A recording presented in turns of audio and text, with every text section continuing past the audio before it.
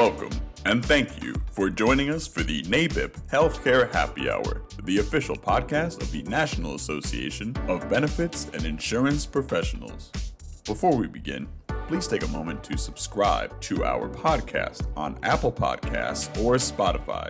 The podcast is distributed on these platforms every Friday and is included in NABIP's weekly member-exclusive health policy newsletter, The Washington Update, giving you a head start on your healthcare happy hour.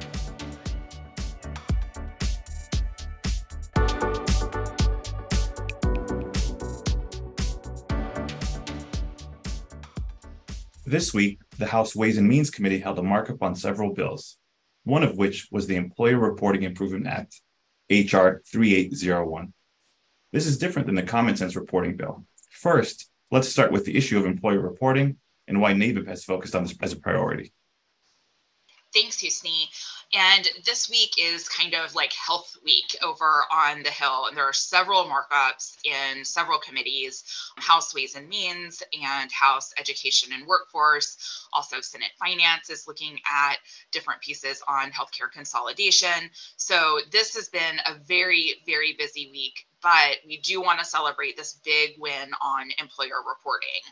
And this is an issue we have been working on for several years, really since the ACA passed. And because of the language in the ACA, we knew that the agencies would develop rules for how employers were going to report to show that they were in compliance with the employer mandate.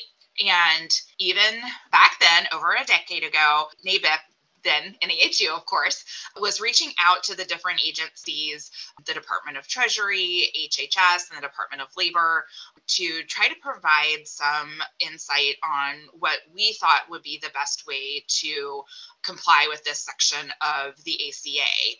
Eventually, the agencies came out with their rulemaking, and they put together the system that we have now with employer reporting, where employers are reporting at the end of the year who had coverage and when. And so this is how we got to the point with all of those fun measurement periods and look back periods. And we commented that we thought that this would be very burdensome and felt that a prospective reporting system would be better, where employers are reporting at the beginning of the year what they're offering instead of at the end of the year. But eventually the departments finalized those other rules with the reporting at the end of the year.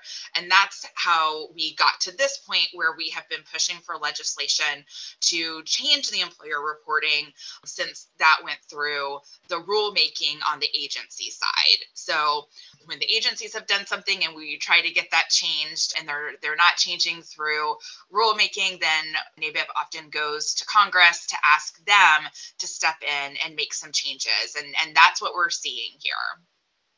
So we've come a long way working on getting to this point.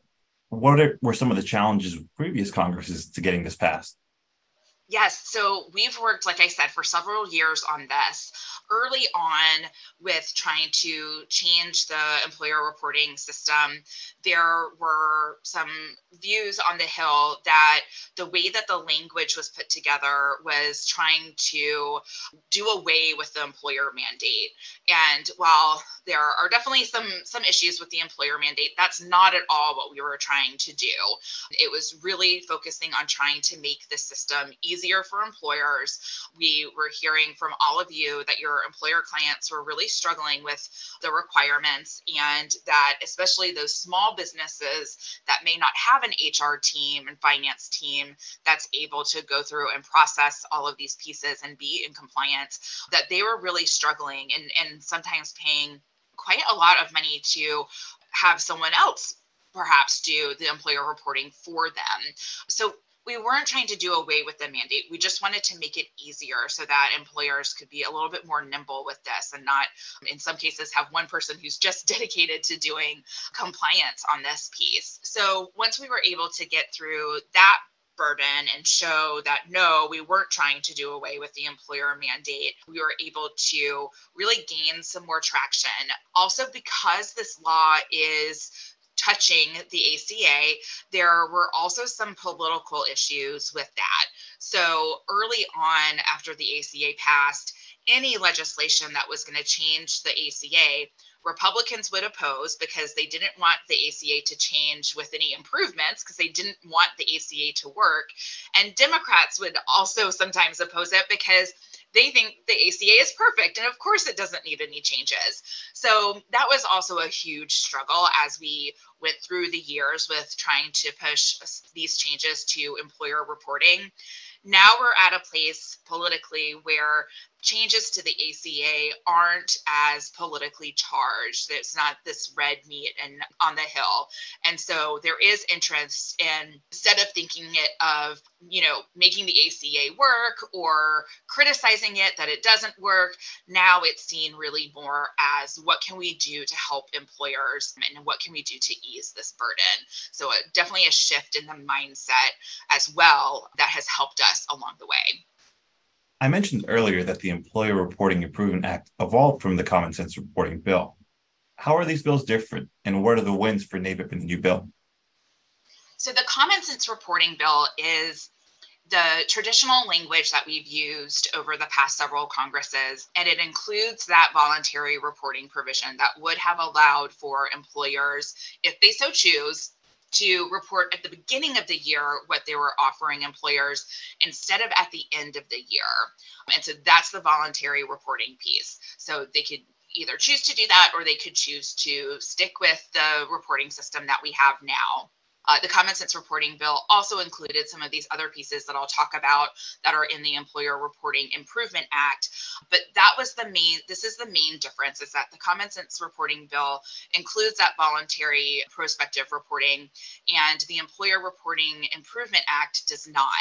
And this is because of conversations that both NABIP and House Ways and Means staff have had with the Department of Treasury. Their perspective is that the voluntary prospective reporting would be too difficult for the Department of Treasury to be able to set up a data hub to be able to comply, and that it would be too expensive, too time consuming for them, just a lot of different pieces that they don't think would work well for the agencies.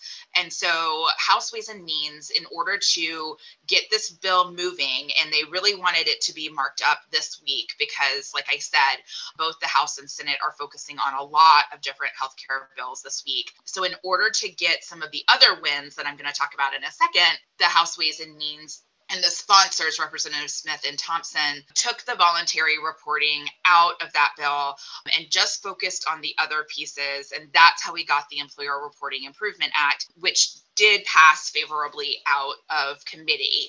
So the wins here, so I talked about what is no longer included, but what is still included, and these are really big pieces. The Employer Reporting Improvement Act includes provisions so that employers would no longer have to collect and retain the Social Security numbers for dependents who aren't even on the employer plan. There's just no reason for them to have to take that information and store it and have it to be a possible threat of security breach. So that will no longer be a requirement if this bill passes the full House and Senate. Then this bill also extends the time period for employers to respond to that first 226J letter challenging whether they're in compliance with employer reporting. So it extends the time period that employers have when they receive that first 226J letter. Right now it's 30 days. And through the pandemic, we saw that employers were really struggling to meet that 30-day requirement. And because of that, we were also hearing that this is very challenging even before the pandemic. During the pandemic, it was a challenge because some employers weren't coming into the office as regularly. So they weren't picking up their mail. So they may not have received the IRS notice until hopefully not past the 30 days, but it may have received it and it sat in the mailbox for 2 weeks. And then they only have 15 days to respond. So this started a conversation about lengthening that time period. And we've also heard that when employers get that 226J letter, the 30 days goes by really fast. Sometimes they don't have someone on staff that knows how to respond to those letters. They have to reach out and ask for help, seek professional assistance. And so the 90 days is really a lot more flexible for the employers. There's also the issue that the IRS is sometimes asking about reporting from years past, like several years past, where the employer might not even have that employee anymore. So they're trying to reconcile a lot of different records and be in compliance, and or to be even able to answer the question of whether they agree or disagree with the 226J letter. So the 90 days is something that will be really helpful. And then finally, one of our big wins is putting what's kind of like a statute of limitations on how far back the IRS can go when they're sending out and trying to gauge compliance with the employer mandate and employer reporting.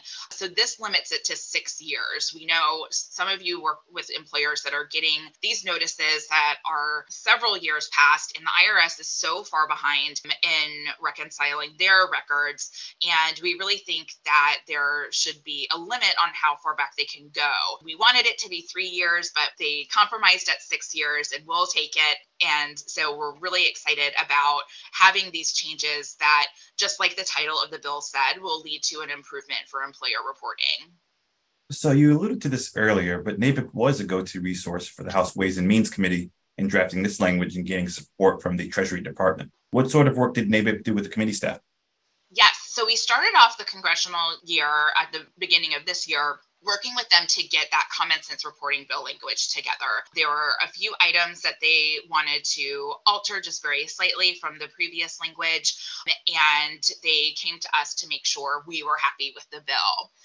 And then when the Ways and Means staff got the response from Treasury that they didn't feel the voluntary prospective reporting would be something that they could do from a technology perspective, the House Ways and Means staff came to us and asked how the bill would work if they took that out. Is it still workable? Are these other things still wins? And they absolutely are. And so we went back and forth with them on language to the point where I was even on the phone with Ways and Means staff on Sunday night because they were trying to button all of this up and wanted to be able to have it at a markup this week, which they were successfully able to do. We also put the Ways and Means staff in touch with some of our NABIP members so they could hear directly from members on how this was impacting their employer clients. For example, with the language around the 226J letters, they reached out to us because when the Department of Treasury saw that language, they felt like that employers have enough time to respond to the 226J letter, that you're responding that you agree or disagree, and that's not where the additional time is needed. And it's because of the language that was used in that initial draft. It asked for 90 days to appeal the 226 letter. And in Treasury, when they're really going down into the weeds, they were saying, but you don't appeal a 226J letter. You respond back that you agree or disagree.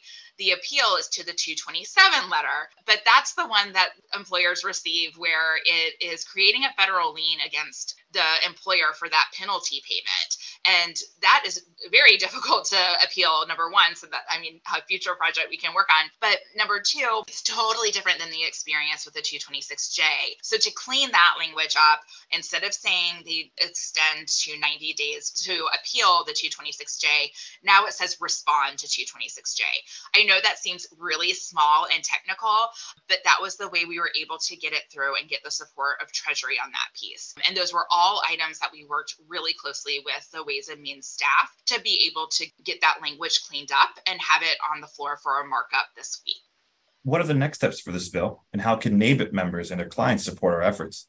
So the next steps are for this bill to go to the full House floor for a vote. It's likely that it'll be wrapped up into a larger package with some other healthcare bills that they're looking at. We also have to get it introduced on the Senate side, but now that it is passed out of the House Ways and Means Committee, it is much easier for us to go over to the Senate side and show that bipartisan support for the bill and be able to get those sponsors over there. We lost our Senate champion in the midterm, so we're working on putting those together, but have some great leads. And like I said, now that we have favorable markup from the House, it makes it that much easier to go over to the Senate. And then we will be working with both chambers to make sure that the language stays intact as it's added into any of the larger bills that they'll be looking at. But because we had that change from the Common Sense Reporting Act to the Employer Reporting Improvement Act, it does have a new bill number. So now we're throwing our support behind HR 3801. And what NABIP members can do to support this is to check your email for your NABIP Operation Shout. That's that tool that allows us to connect you with your members of Congress so you can ask them to co-sponsor HR 3801. And it'll also have a piece where you can forward it to your employer clients so they can send a message to their member of Congress and just show how much support the employer community has behind making these improvements to the employer reporting system. So make sure you check your email for that Operation Shout message. If you don't see it there, it is online in our Advocacy Center, and it's also in this Friday's Washington Update newsletter that also is delivered to you via email. Having those messages go to the Hill from you all and from your clients is just a huge help to us. So we can go in, and when we're meeting with members of Congress, we can tell them that we know that however 100 people in their district sent them a message saying that they want this to pass. So this is one of the biggest grassroots efforts that we'll have, and I think will really help to make this a success. So please go and send in your Operation Shout as soon as you're able. It's now time for NABIP's Toast of the Week. Marcy, what are we toasting to? This week, we are toasting to Pride Month. It's June, and we want to raise a glass to all of our LGBTQIA members and those that are in our extended community, and toast to them and celebrate Pride. Cheers! Thank you for joining us for NABIP's Healthcare Happy Hour, the official podcast of the National Association of Benefits and Insurance Professionals. For more information on NABIP's government affairs efforts or to become a member, visit nabip.org.